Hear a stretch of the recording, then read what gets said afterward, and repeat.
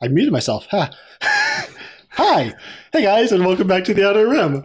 I'm Gabe, and I'm here with my friend Ryan, and today we're going to be talking about the series finale of Obi-Wan Kenobi. Welcome, dude. What's up? Hello there. I'm doing just fine. Yeah, I'm doing all fine here now. How are you? Um, Yeah. so, yes, as I said, we're talking about the series finale, and let's just dive right into it. I feel like this is going to be a long discussion, so there's a lot to Yes. say. We would have had Drew on, but just some kind of technical issues with his computer. He was not able to join, which is unfortunate for reasons we'll get into pretty soon. Um, so this episode, as always, was directed by Deborah Chow. It was written by Andrew Stanton, Joby Harold, Andrew Stanton, and Hossein Amini, with Stuart Beatty getting story by credit. So a lot of people, everyone who ever worked on the show got a credit on this episode, apparently. And this one we see the rebels are still escaping. Obi-Wan leads Vader off to a planet to distract him. They fight there. Obi-Wan wins and leaves, and then at the same time, Reva follows the message back to Tatooine and attacks Owen Lars and Beru's homestead to try to kill Luke. Eventually, is able to kill him because, well, we'll talk about that. I don't know why. For reasons. She's able to kill him, and Obi-Wan shows up, and she kind of gets a moment of redemption. Then there's a lot of endings. I noticed, like, I know a bunch of almost like Return of the King level endings, where he goes and visits Leia, and then he goes and visits Luke, and then he goes and sees Qui-Gon for 20 seconds. Yeah, that's the episode. I didn't write a synopsis in case you could tell. All right, so Ryan, what'd you think? I did not like it. To put it gently, I have not really liked this series as a whole, which is a shock to me because I expected to like it. Um, I was, to be fair, I was always a little bit worried about the Grand Inquisitor's design. Um, but And then that turned out to be the least of your worries. yes, like it's. Uh, but anyway, well, I was also worried too when they started advertising a Obi-Wan Vader rematch of the century thing, which okay, we'll get into why that didn't happen. Um, but yeah, I've been overall pretty negative on this series. I did like aspects of episode five. Um, this episode, there are some moments like I did enjoy the moment, despite myself, with Obi-Wan talking to Leia and talking about all the qualities she got from her mother and from her father. Like that's nice stuff. But overall, this show is all over the place. Uh, there did seem to be less egregious, green screen stuff going on in this episode, but it was still here. Mm-hmm. Um, and like I suppose I did like aspects of the duel, but uh man, this whole thing just wasn't for me. And the drama they played out has already played out. So I just don't understand why they went the way they did that with this series. And Reva in particular, just that whole thing doesn't really make sense. But Yeah. yeah. Yeah, so if you've been watching the reviews, my general disinterest in this show has been quite apparent. Like I came around like last week, I liked I truly liked episode five. I had quibbles, but I liked it. And so I was like, okay, Andrew Stan's right in the finale. Maybe he can bring this around. He didn't, in my mind. I think I legit hated this episode. And not for all the same reasons that I disliked the previous episodes. Like I really disliked the previous episodes. I think because of their cheapness. I thought the acting was often weak. The scripting was often very weak. This one, I think the direction's better. Like the duel itself, I think, works. I think the acting is excellent. Like, there's a moment where Obi-Wan like almost broke through my hard-hearted exterior and made me cry because Ewan is so freaking good. It's like a lot of the pieces are working, but for me, they make a series of story choices that I found unforgivable.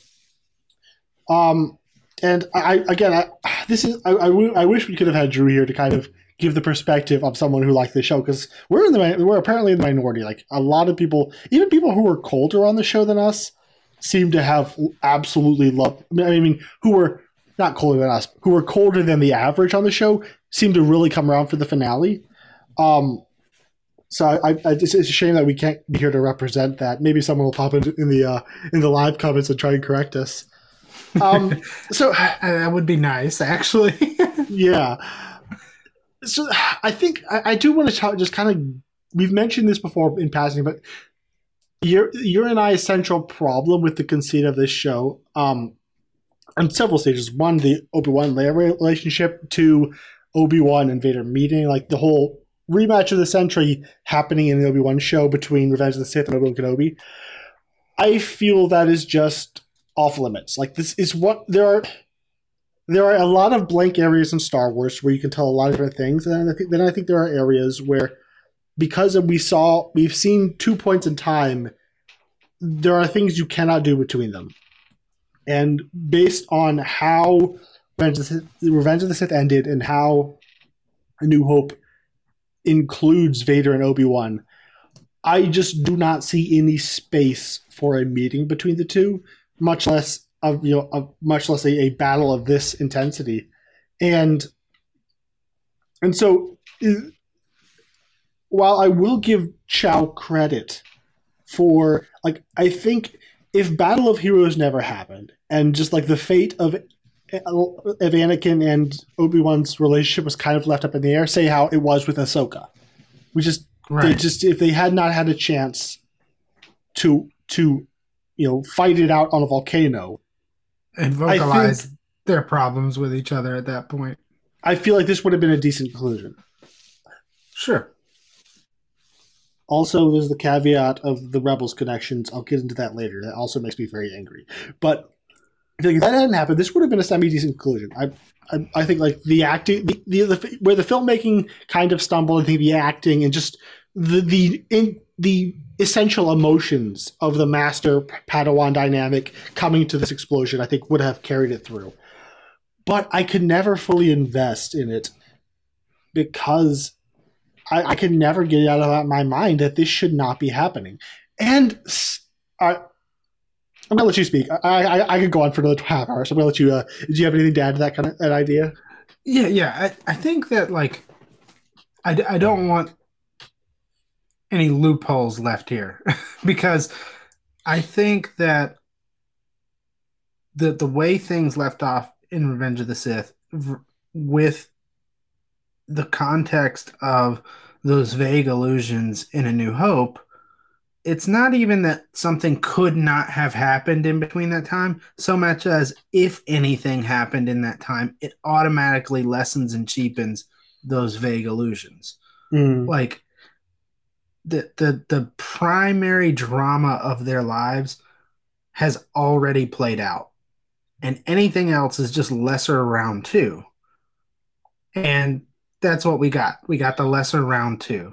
And so what we did is we took the most dramatically relevant portion of their life and traded it out for this, which is, I mean, down to the point of reusing lines is a rehash of the same drama from Revenge of the Sith, which I know people go in for that kind of thing, but I think it's too cute by half for Star Wars. It's just, I don't know. I don't like it. I don't think you can craft anything that would be dramatically more relevant in between there.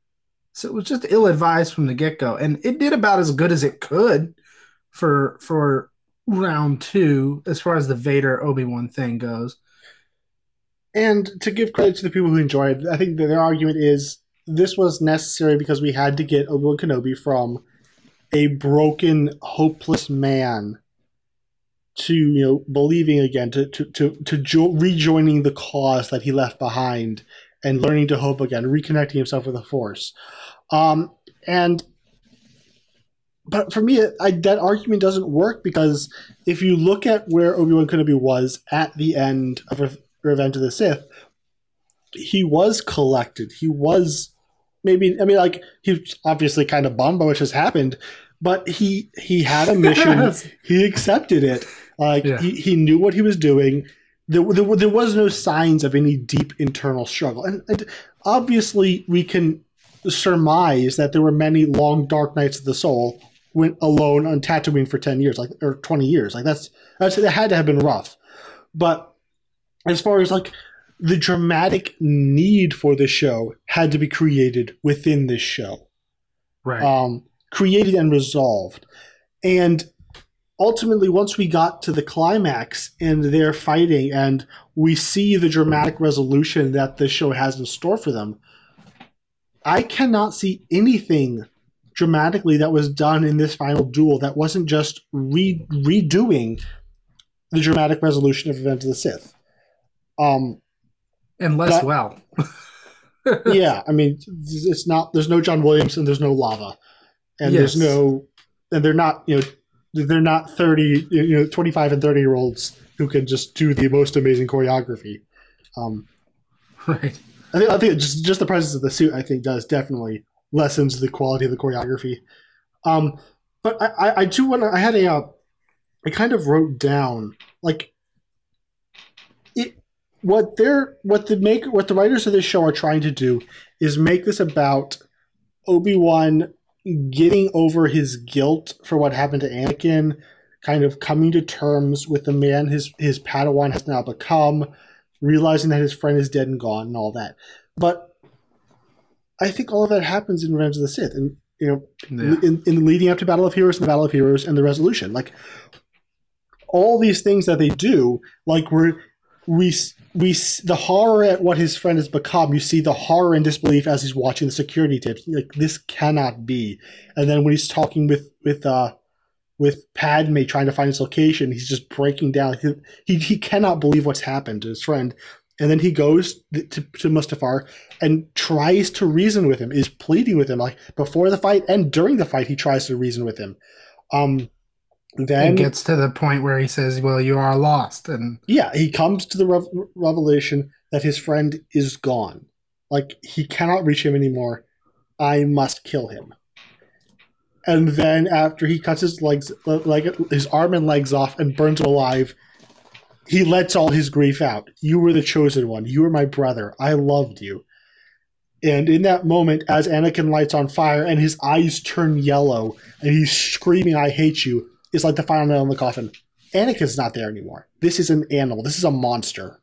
Right. That's left. And he clocks that, accepts it, and walks away. I just described the fight they gave us in Obi-Wan Kenobi. So I'm a little confused as to what they thought they were giving us that we hadn't seen before. I don't know either. Even so I like the imagery of the split open mask. I like the effect of the blending of the James Earl Jones filtered voice and the Hayden Christensen unfiltered I liked it better when it voice. was Matt Lanter. Yeah. I appreciate the imagery there, but what's weird, what strikes me as weird is Obi-Wan's whole Anakin thing. He's under. It's not like a surprise or a revelation to you. And I understand he could be remarking on, oh my goodness, you look truly terrible, but you were there. You did it. And they already met. They already had the meeting. What's become of you? I am what you made me. So the horror of the revelation that he's still alive and he's a robotic monster, that already happened earlier in the show. Yeah. It's just repeat after repeat. And I agree with you in that, if there had been some kind of unresolved tension between these two, this would have been a solid way to cap it off. The problem is it's reloading the gun with the same bullet and firing it again. It's with not less powder. Yes, it's not it's not going to have the same impact. It's this, and I And know for some people it may have, but I just narratively speaking, I think it's clumsy. It's as clumsy as it is stupid. and this comes to my second point, the part that like I'm disappointed and kind of left cold by repeating Revenge of the Sith. I am legitimately infuriated by the fact that they thought they could just rip off Rebels and pass it off as their own, and just and like not even like, oh, we recreated this dynamic with two other characters and we have a similar scene. No, they do the same thing with Vader, cutting the helmet open, seeing his eye. Yeah. The other character recoiling in horror, a moment where their voices start to blend, and it's Hayden Christensen, no, it's James Earl Jones, and then the moment where he turns back to the dark and is focused. It was all done with Ahsoka in Twilight of the Apprentice and Rebels, exactly the same, and I'm not overstating the similarities. It is beat for beat. Some of the shots are identical. They took someone else's story and played it off as their own. I just find that offensive. And yeah, they copied someone else's homework and turned it in. Yeah. So, I mean, I don't understand how who allowed any of this to happen. Like, is it? And the thing is, it is too similar to be an accident. Like, they could have done like, oh, 3 or 4 things from Rebels. Like, oh, maybe they didn't see Rebels. Maybe they didn't know. They were just trying. It is a very similar thematic thing they're doing. So maybe they kind of accidentally recreated it. But I do not believe, with how similar they were, it could have been accidental. In the same order. Like, yeah, it's even down to the line. Then you will die. That's a line that Matt Lanter said to Ahsoka. Yeah. And also, I want to. It's possibly a nitpick, so I recognize that. They're welcome. But the line where he says, "You didn't kill Anakin, I did," sounds really cool on paper. Except both of these guys know Obi-Wan never killed Anakin. Like, well, I get what he's trying to say there, but neither of them were under the misimpression that he killed Anakin, except Obi-Wan was at the beginning of this show.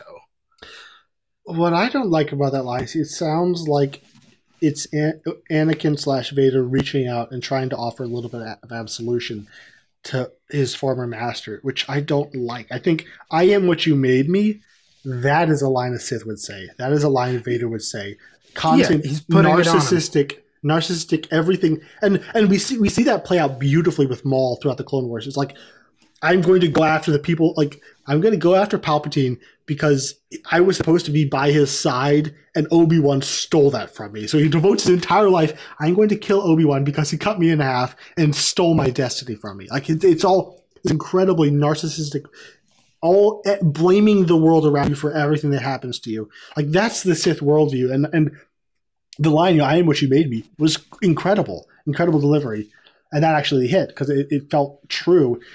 And he's putting blame onto Obi-Wan, which is exactly what Vader would do. Like, he's not like you said, reaching out for and trying to absolve his master's guilt is not what he'd be doing there. He'd be turning the screws, like, yeah, no. And people are defending, saying, "Oh, well, it's a moment of Anakin peeking out."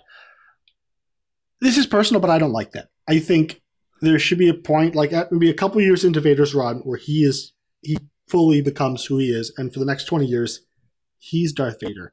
And then when he meets his son, it starts to crack. Like, I feel like the love Luke was able to pull out of his father is made so much more powerful if he had not felt that in 20 years, rather than if it keeps kind of poking in and out throughout. And it makes, like, if the Vader facade was this fragile, for me, it makes the redemption in Return of the Jedi less impactful.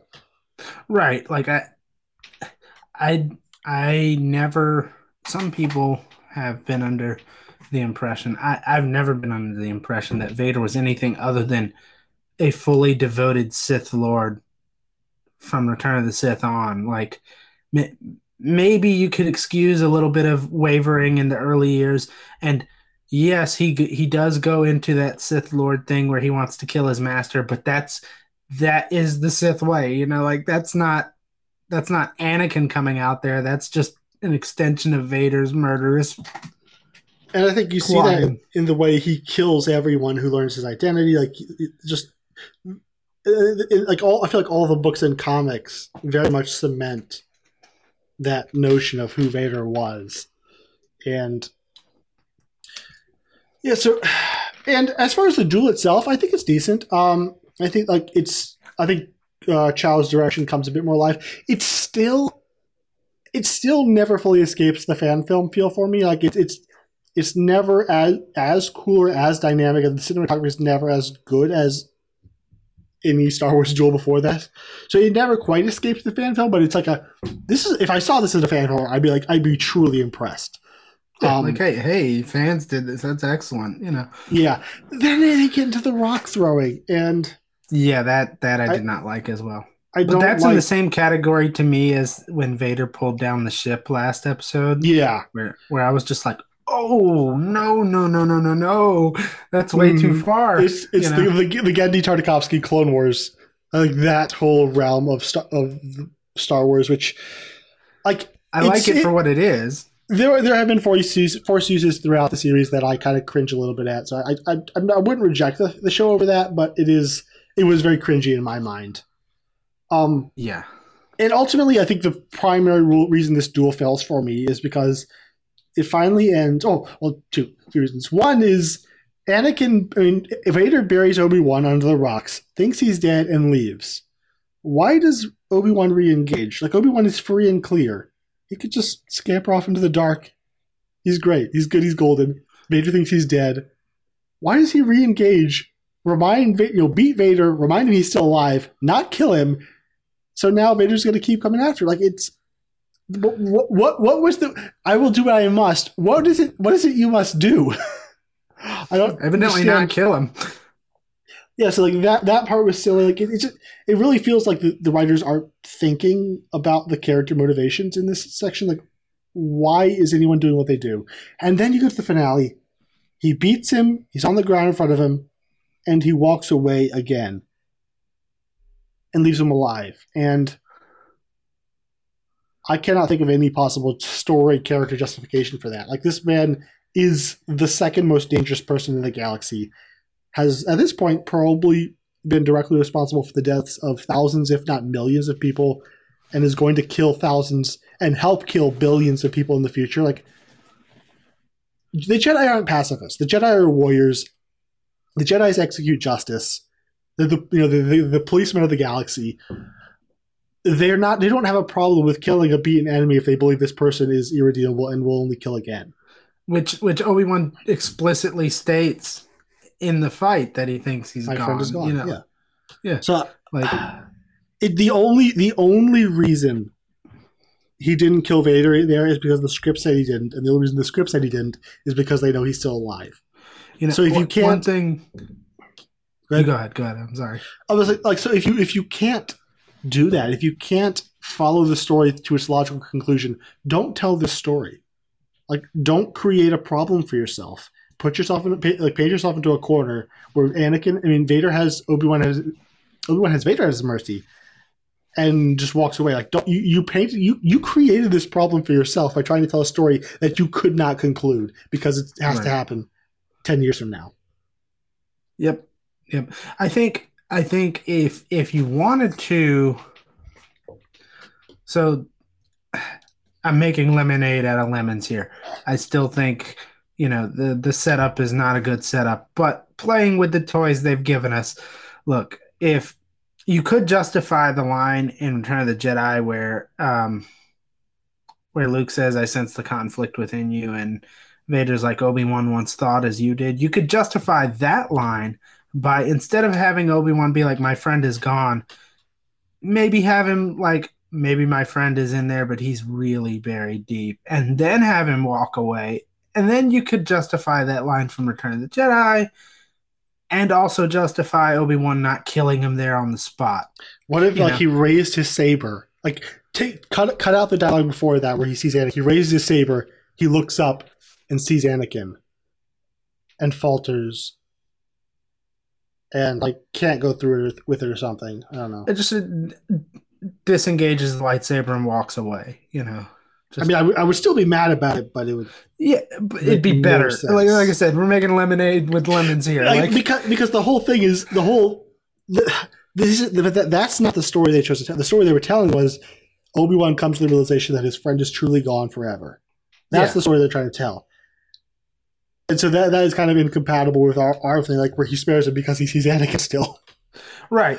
And to be fair, that to me the incongruity is that line in Return of the Jedi, because Obi-Wan is constantly telling Luke, look, this guy's done, and you have to kill him because he's gone. He's more machine now than man. In actuality, that is the right call to head towards that point. But even so, why copy the Rebels thing and show his humanity? I'm not going to kill you now, but I'm going to train your son to kill you. See ya. That's even worse. Yeah. We're going to make this personal. Okay. And I think I'm just going to carry this Obi-Wan Vader thread to the end. And it's just another choice that makes me so irritated and angry is they keep Vader alive. And so at the end, Vader's like, I will hunt him down, I will never rest. And Palpatine's like, you know what? How about we don't? Just let him go. And again, another choice made because of another film. A choice that makes no sense. Think about from the Empire's perspective. Obi-Wan Kenobi comes out of hiding, raids the Inquisitorius, Fortress Inquisitorius, in conjunction with rebel cells. He's fighting, as far as I see, he's probably leading the rebellion as far as they can see. The probably top 5 greatest warriors in the Jedi Order, probably their greatest general, maybe Mace Windu, maybe him, is out there alive fighting with rebels. You cannot. Also, he kicked the ass of the most dangerous man in the galaxy. Exactly. You cannot leave him alive. You can't leave him alive. It doesn't. There's no possible story world building justification for what the Empire says aside from he has to be alive for A New Hope. And that is what it feels like. All the story choices are happening here. They're so arbitrary. They're not driven by emotion and character. And that's why, world building. If this show doesn't happen, I totally buy that maybe for the first few years, Vader did hunt Obi-Wan down to the corners of the galaxy and just could not find him. I believe that, but I don't believe that he met him, 9 years into this Sith thing and then got knows humiliated. He's alive. Yeah, you got humiliated for the second time, and then just decided, well, my master said no, so I'm just going to drop it. Obsession and vengeance, that's the way of the Sith. The advice Palpatine was giving him was Jedi, you're becoming too emotionally involved. Pull back. That's not the Sith way. No, the Sith way is, lean into that. Kill him if you must, Yeah, and, maybe you'll get killed, in which case, I've lost a rival. A dangerous one. Yeah. All right, so I've been kind of leading the conversation and talking a lot. Do you have any aspects that you wanted to discuss? Yeah. Let's go to Reva, because do we have to?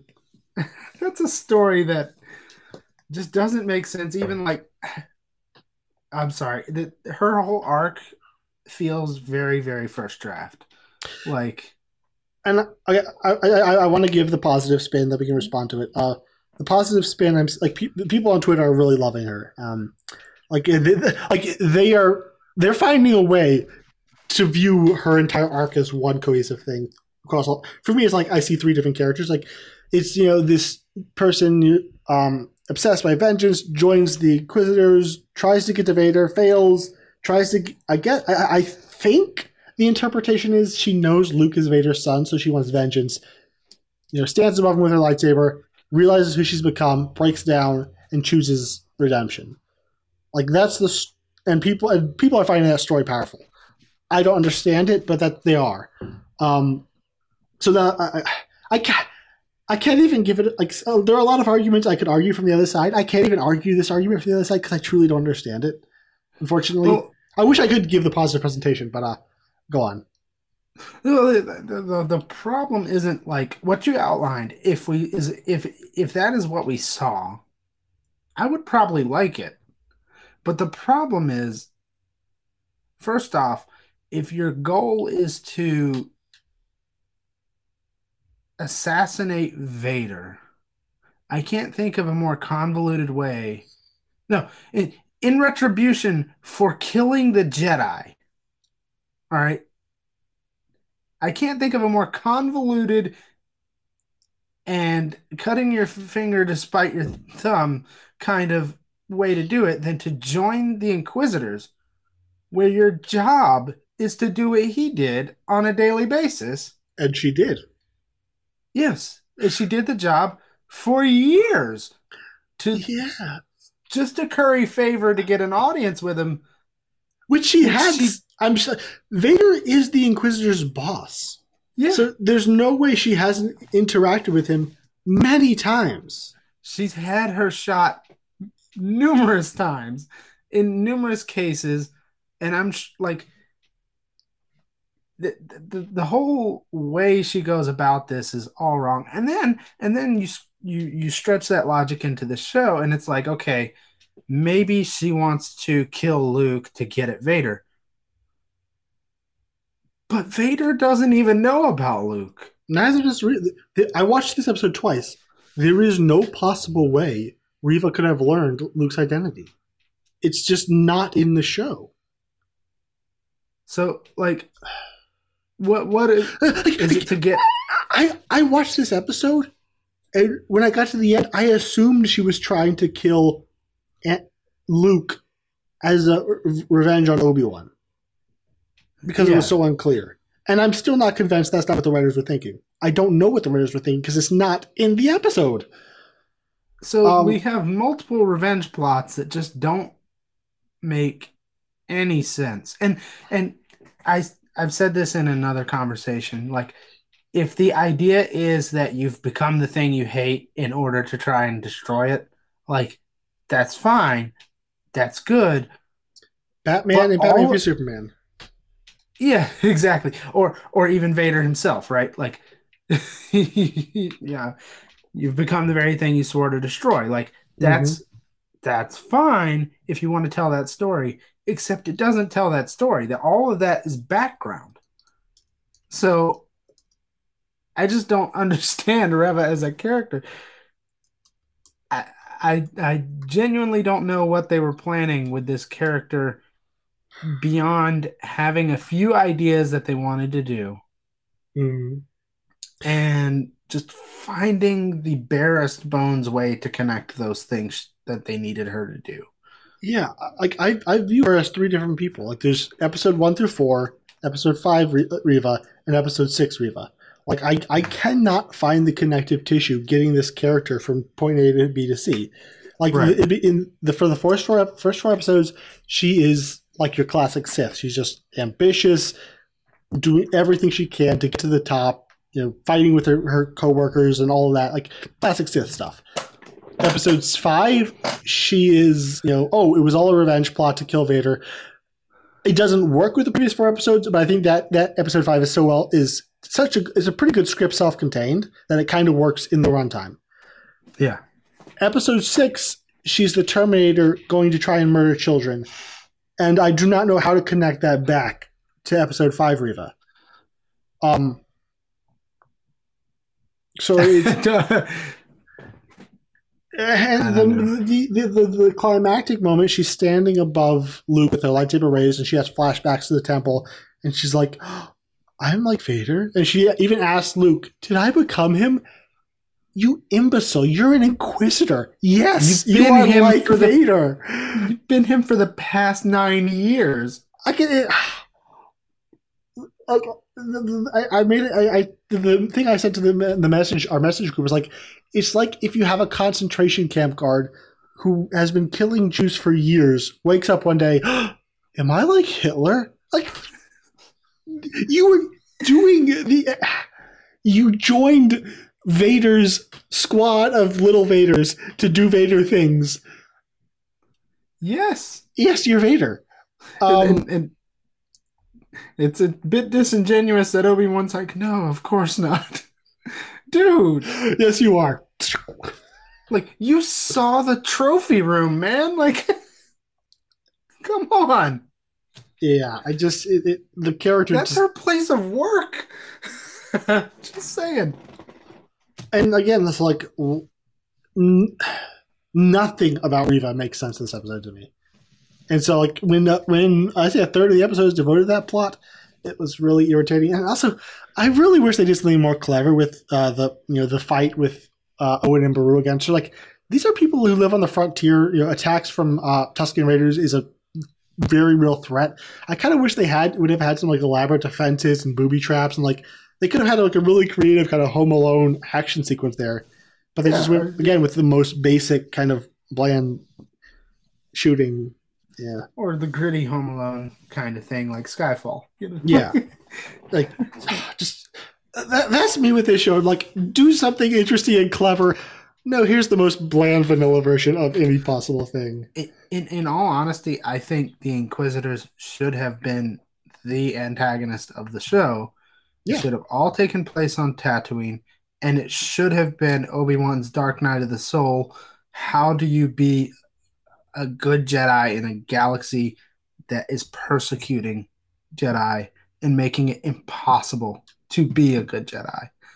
And have Obi-Wan have a somber but ultimately triumphant story of overcoming as best as anyone can in this Empire-run galaxy under those circumstances. And a month ago, like the show ended the way I wanted it to end. Like a month ago, I was saying I want this show to end up with that Inquisitors coming to the homestead and them having to fight them off. Like, yeah, but it happened. Obi-Wan could have been there.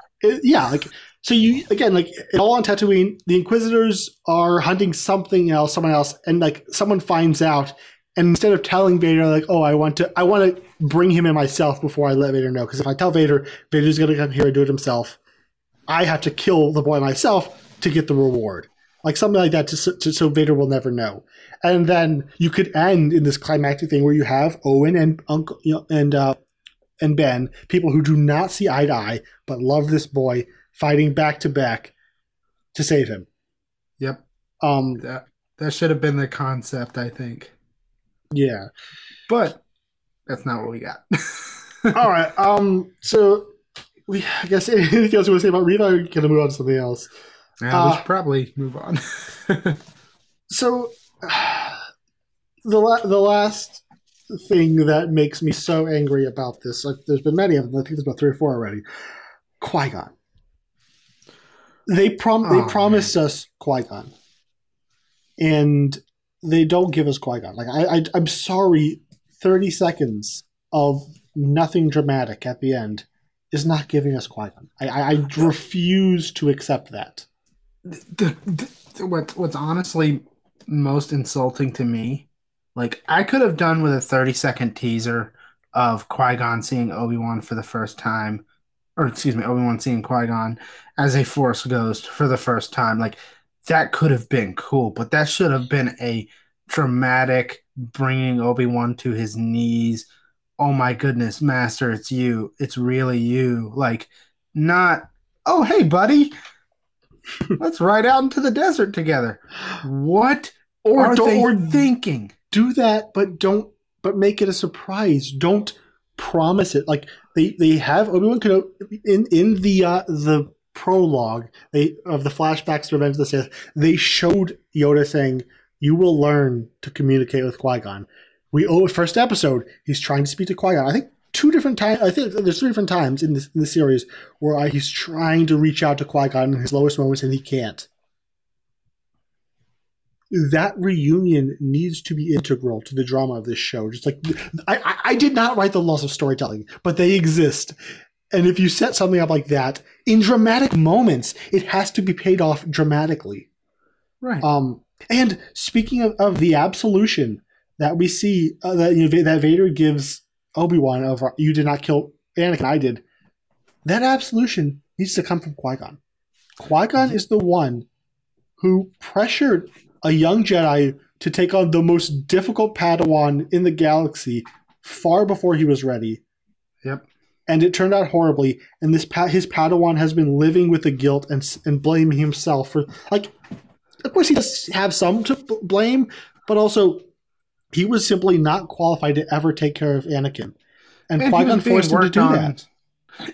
And you know, like, not to dissolve responsibility of Obi-Wan and the Jedi from the missteps they took, but got to give a little credit to Palpatine here. Like, he was being worked on by the most notorious and ingenious Sith Lord in the galaxy's history since the Sith were known to be extinct.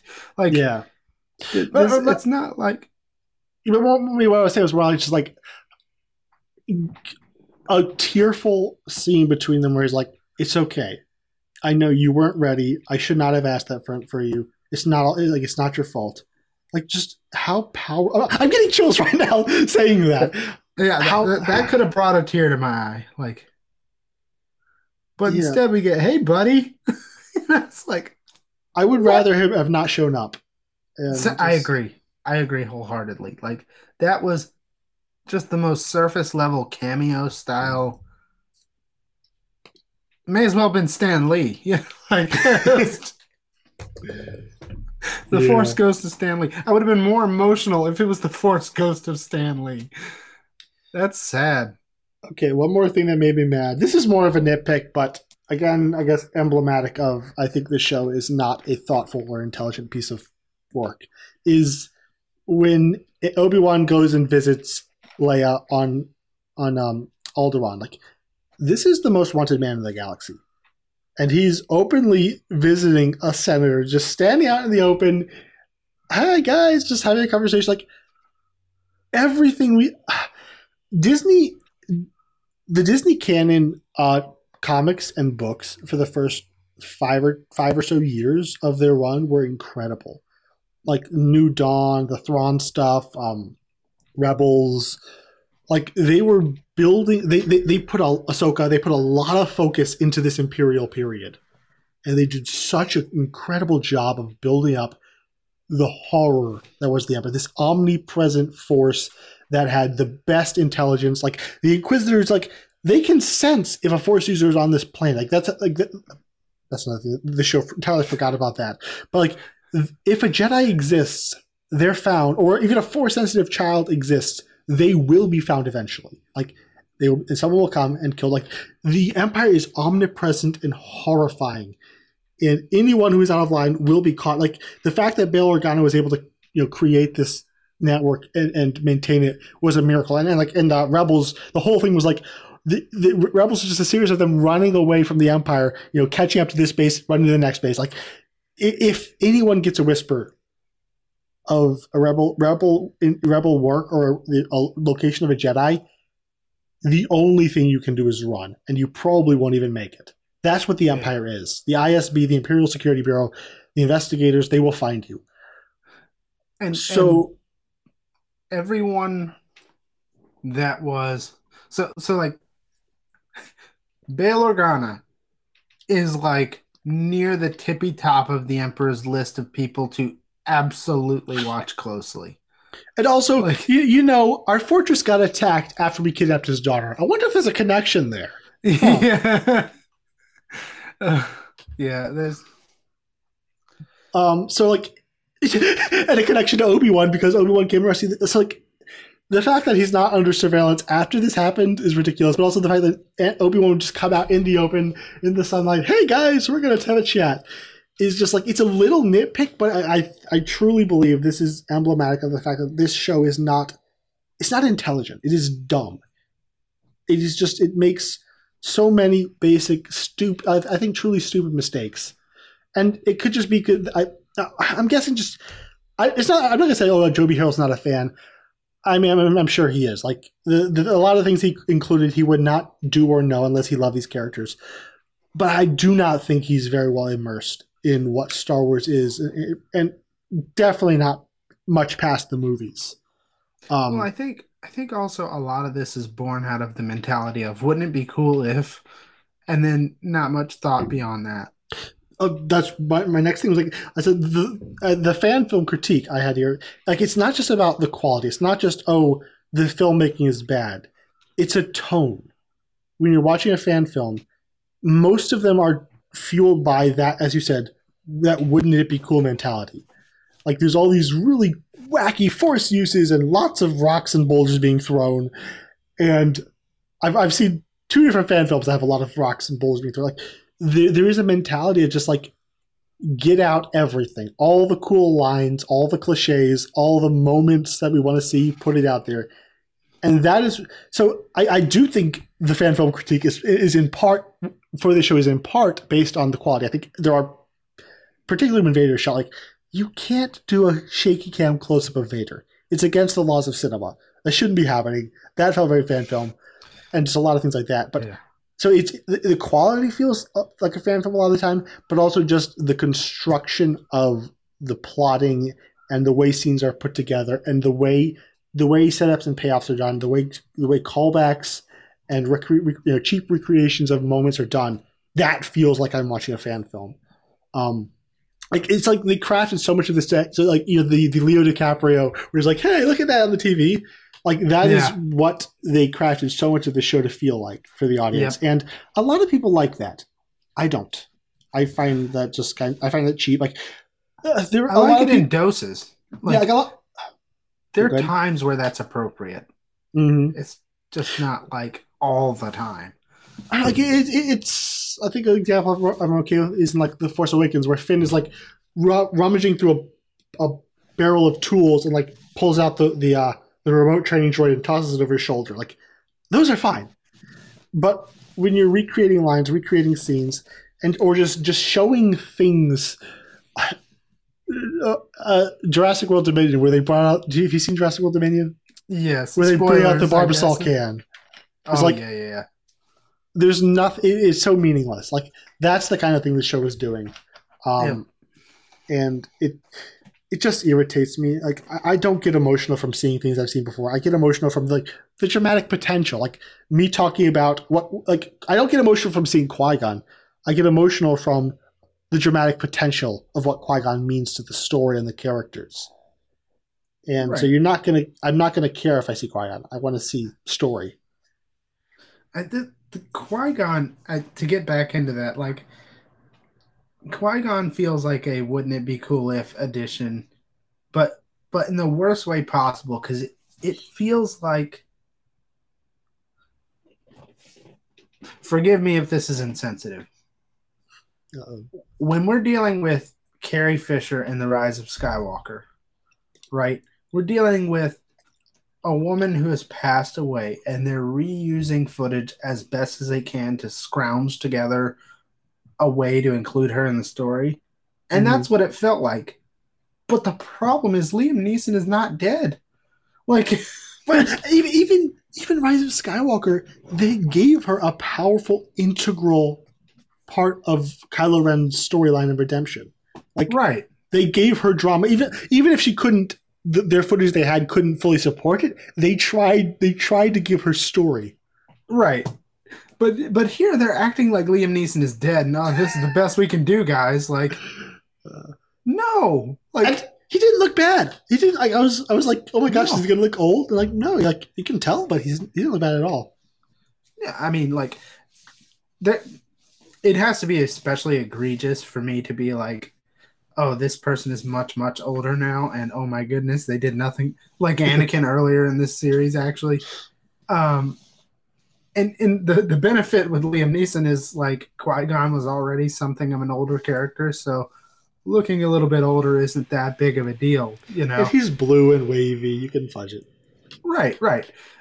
and Anakin was the exact opposite scenario where like he's supposed to be like barely out of his teens Padawan with a rat tail on and he's looking 40, like that's you can't pass that off, buddy. In broad daylight, no less, But yeah. Anything else? I feel like I've kind of hit all the main complaints and critiques. Any positive? I do want to mention positives that are warranted. I think the space chase in the beginning, I think it looks pretty good. Like there were a lot of cool shots of the Star Destroyer showing how scary and massive it is. Some of the fight was pretty cool. The saber parts of the fight were fine to me. Like that was all good. The rock stuff, not so much, but the saber stuff, pretty good. Owen and Beru were very good. Like I wasn't very happy with how the scene played out, but I think both of them were good. And just near the line, Ben, you want to meet him? Like that did. I got a little tug there. Yeah, that was good. Like I so badly want a full season of just gravelly voiced Owen. Like Joel Edgerton was so good and given so little to do. You could give him a short film of almost a Western with Tusken Raiders being a problem. Like it doesn't have to be like earth shattering or anything. I'd watch a short film with Uncle Owen defending the moisture farm, yeah. I'll take it. I got back to a complaint even though I was saying positives. Any positives for you? Yeah, I had to caveat all my positives. That's the problem here. Like, I dislike that Obi-Wan and Leia have such an intimate relationship when that is completely absent and devoid in A New Hope. But I do genuinely like the scene, or at least the lines of the scene on the platform where Obi-Wan is telling him, you have these qualities as your mother, and these are a gift from your father. Like, and baby Leia is precious, so I like that for sure. It is good. I could not enjoy it just because I was thinking, like, this means nothing. Because when we get to A New Hope, Leia is not going to care at all about Obi-Wan. He's going to die, and she will not react. She's rubbing Luke's back. She knows him better. So it makes me think less of Leia as a person. So I cannot make this relationship work in my mind. Yeah. Based on who we know Leia to be and who we see her as in A New Hope. So it's like very sweet scene. I could not enjoy it, unfortunately. Yeah. I'm just saying. That's why I said I had to caveat my praise of it. Like, I hate that it has to be the case, but it does, because I'm very much of the same opinion with about Leia here, and the way they try to be too cute with that too is like, if you ever need my help again, but she doesn't ask for his help. She delivering a message from her dad, like, yeah. She's playing a degree of separation there that comes across as really cold if you have this in the canon. Mm-hmm. And the moment I love between the two characters is back in episode 3, before she knows he's Obi-Wan Kenobi, and they're having that dialogue. He's telling her, you remind me of your mother. Like that was a genuinely sweet scene that wasn't bogged down by canon. That I quite liked. So let's move that into how are we feeling about Star Wars now? Like the Rise of Skywalker came out. I'm not going to turn this into a Tross bashing session, and it hurt a lot of my investment and excitement for the galaxy. I think that has been built up again by Mandalorian, Bad Batch, and kind of all the new shows being announced. Like my hype is building up again, but then seeing Book of Boba Fett. And now this show, and finding them incredibly cheap looking, which I find unforgivable in Star Wars, but also dramatically inert, is again killing my hype for Star Wars. Because now obviously I am an optimist at heart, so there's always the possibility of they're learning the right lessons, fixing things, use less of the volume, but I'm also discouraged by how positive people are being about the show. Not because I want people to just to not be happy, to not enjoy things. Of course, like if you enjoy it, I'm happy for you. But when all of Twitter is singing the praise of what I view to be a genuinely bad, like a bad show dramatically, and it's just a cheap show, I'm like, what? Why Don't would incentivize this. Why would Lucasfilm improve after this? If they know they can get away with so little effort, so little work, so little money, and so little care. Like that's what bothers me the most, because it did start with the rise of Skywalker, and as much as I love the Mandalorian, there's parts of it too, like confusing the whole lore of Mandalorians as a whole. There's times where they just do things because they want to do them without much consideration to what they're doing to the rest of canon.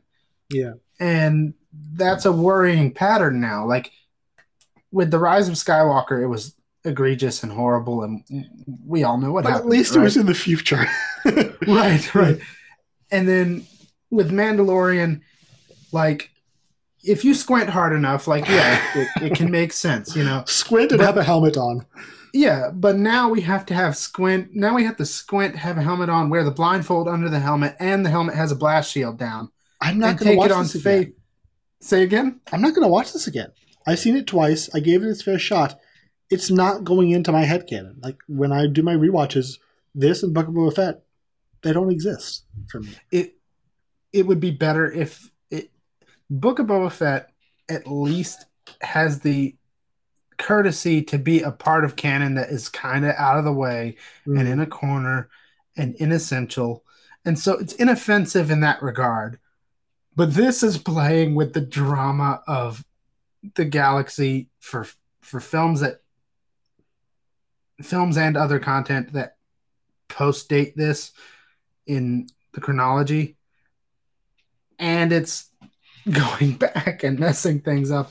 So we have so little care devoted to these characters and this scenario that already exists, and it's all thrown out of the window just to please fans, which that's a whole other side conversation. Well, speaking of a fan, James in the live chat just said, "Awesome, Kenobi rocks." I'm glad you enjoy it, man. I'm glad you enjoy it. I don't take any. Well, there are rare occasions I take pleasure in bashing things, but not here. I wanted this to be good.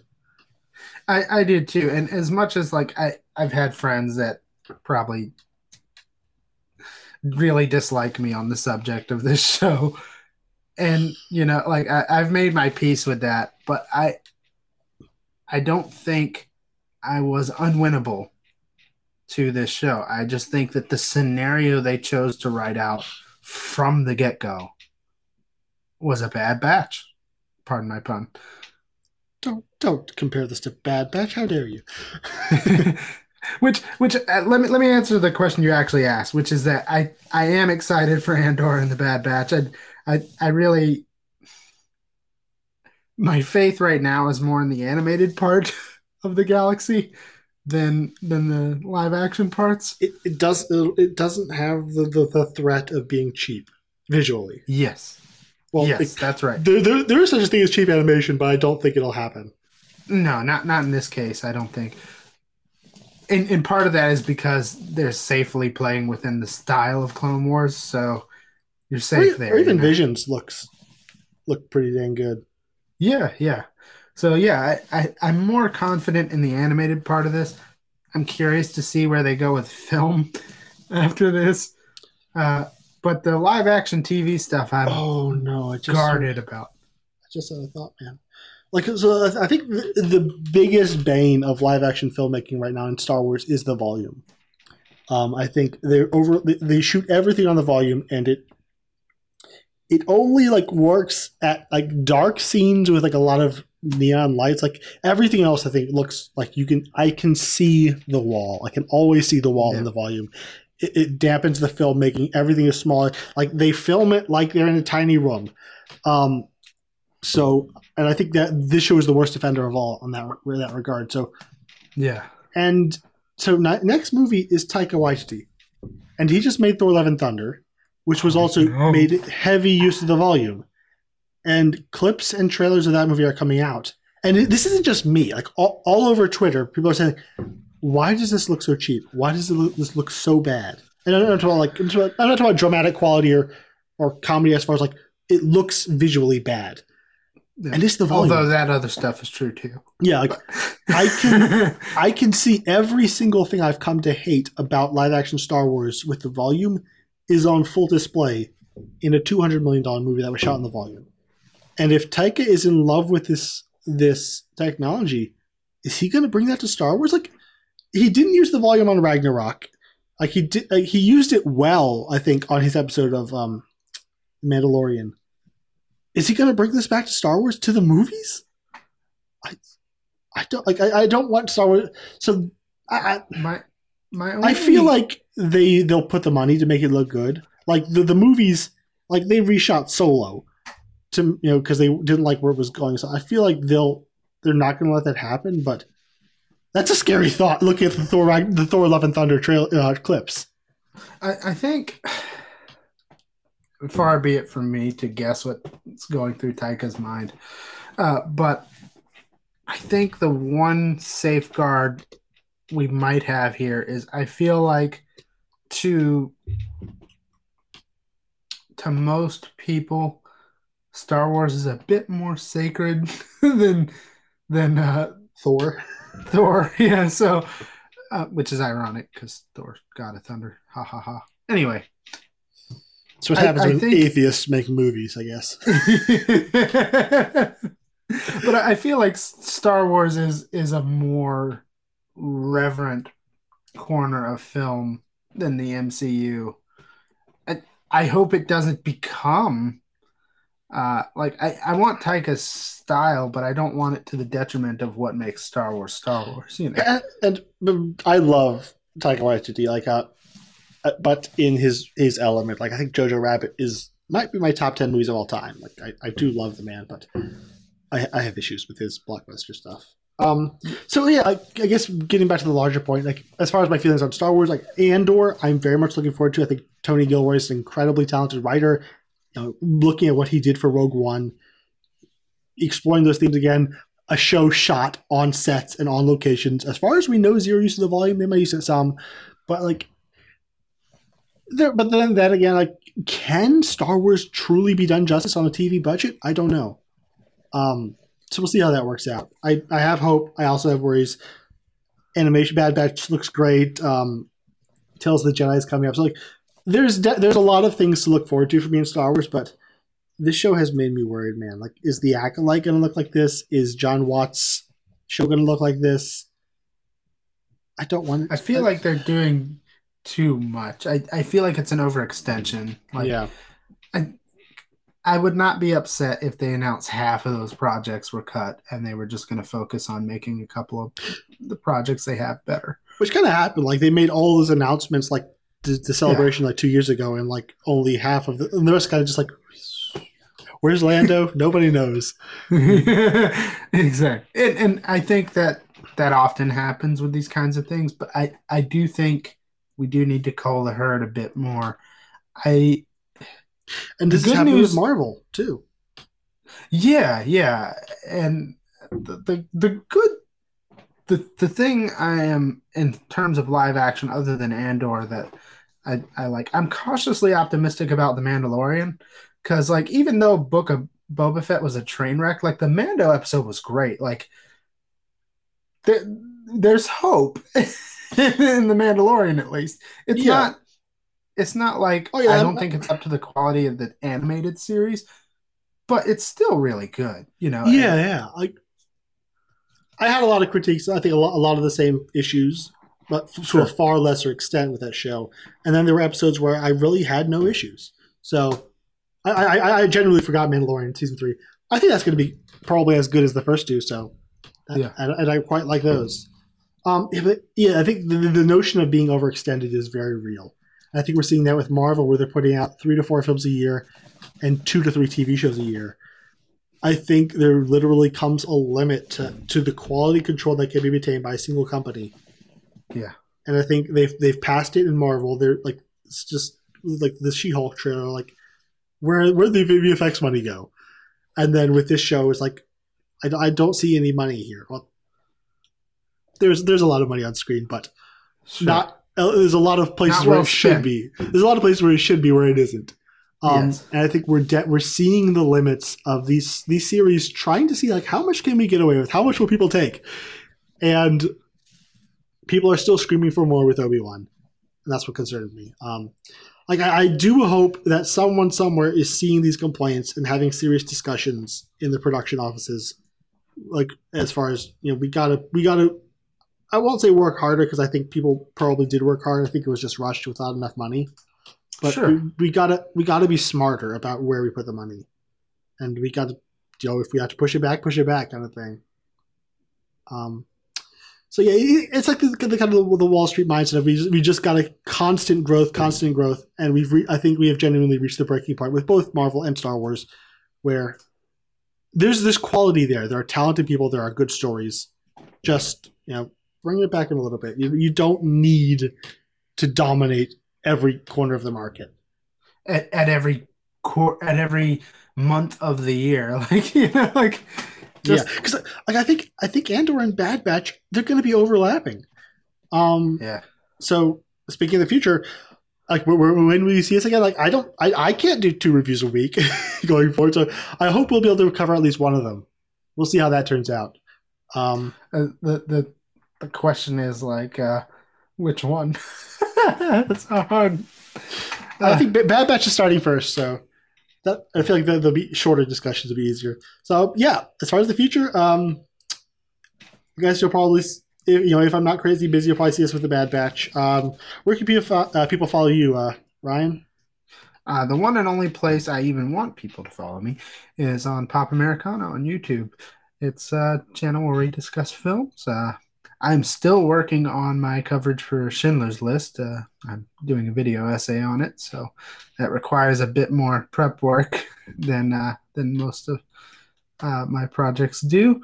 But we fully covered the Lord of the Rings trilogy in about 20 hours. So we did a scene-by-scene analysis, and that was. I actually haven't watched those, I'm ashamed to say, but 20 hours is my excuse.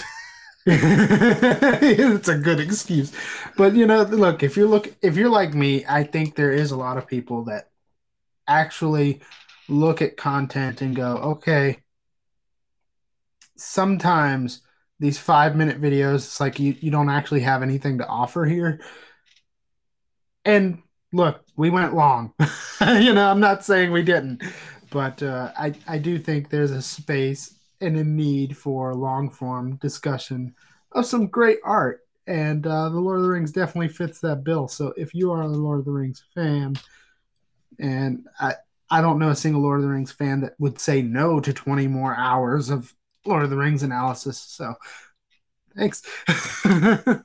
Yeah. Also, please follow The Outer Rim on Twitter at The Outer Rim The Outer Rim SW. I cannot speak anymore. Facebook, join us at The Outer Rim, a Star Wars group. Lots of positive, constructive discussion. Then also subscribe on YouTube at The Outer Rim, a Star Wars channel. Like this video, the drill. And I guess until the next Star Wars show, we will see you guys later.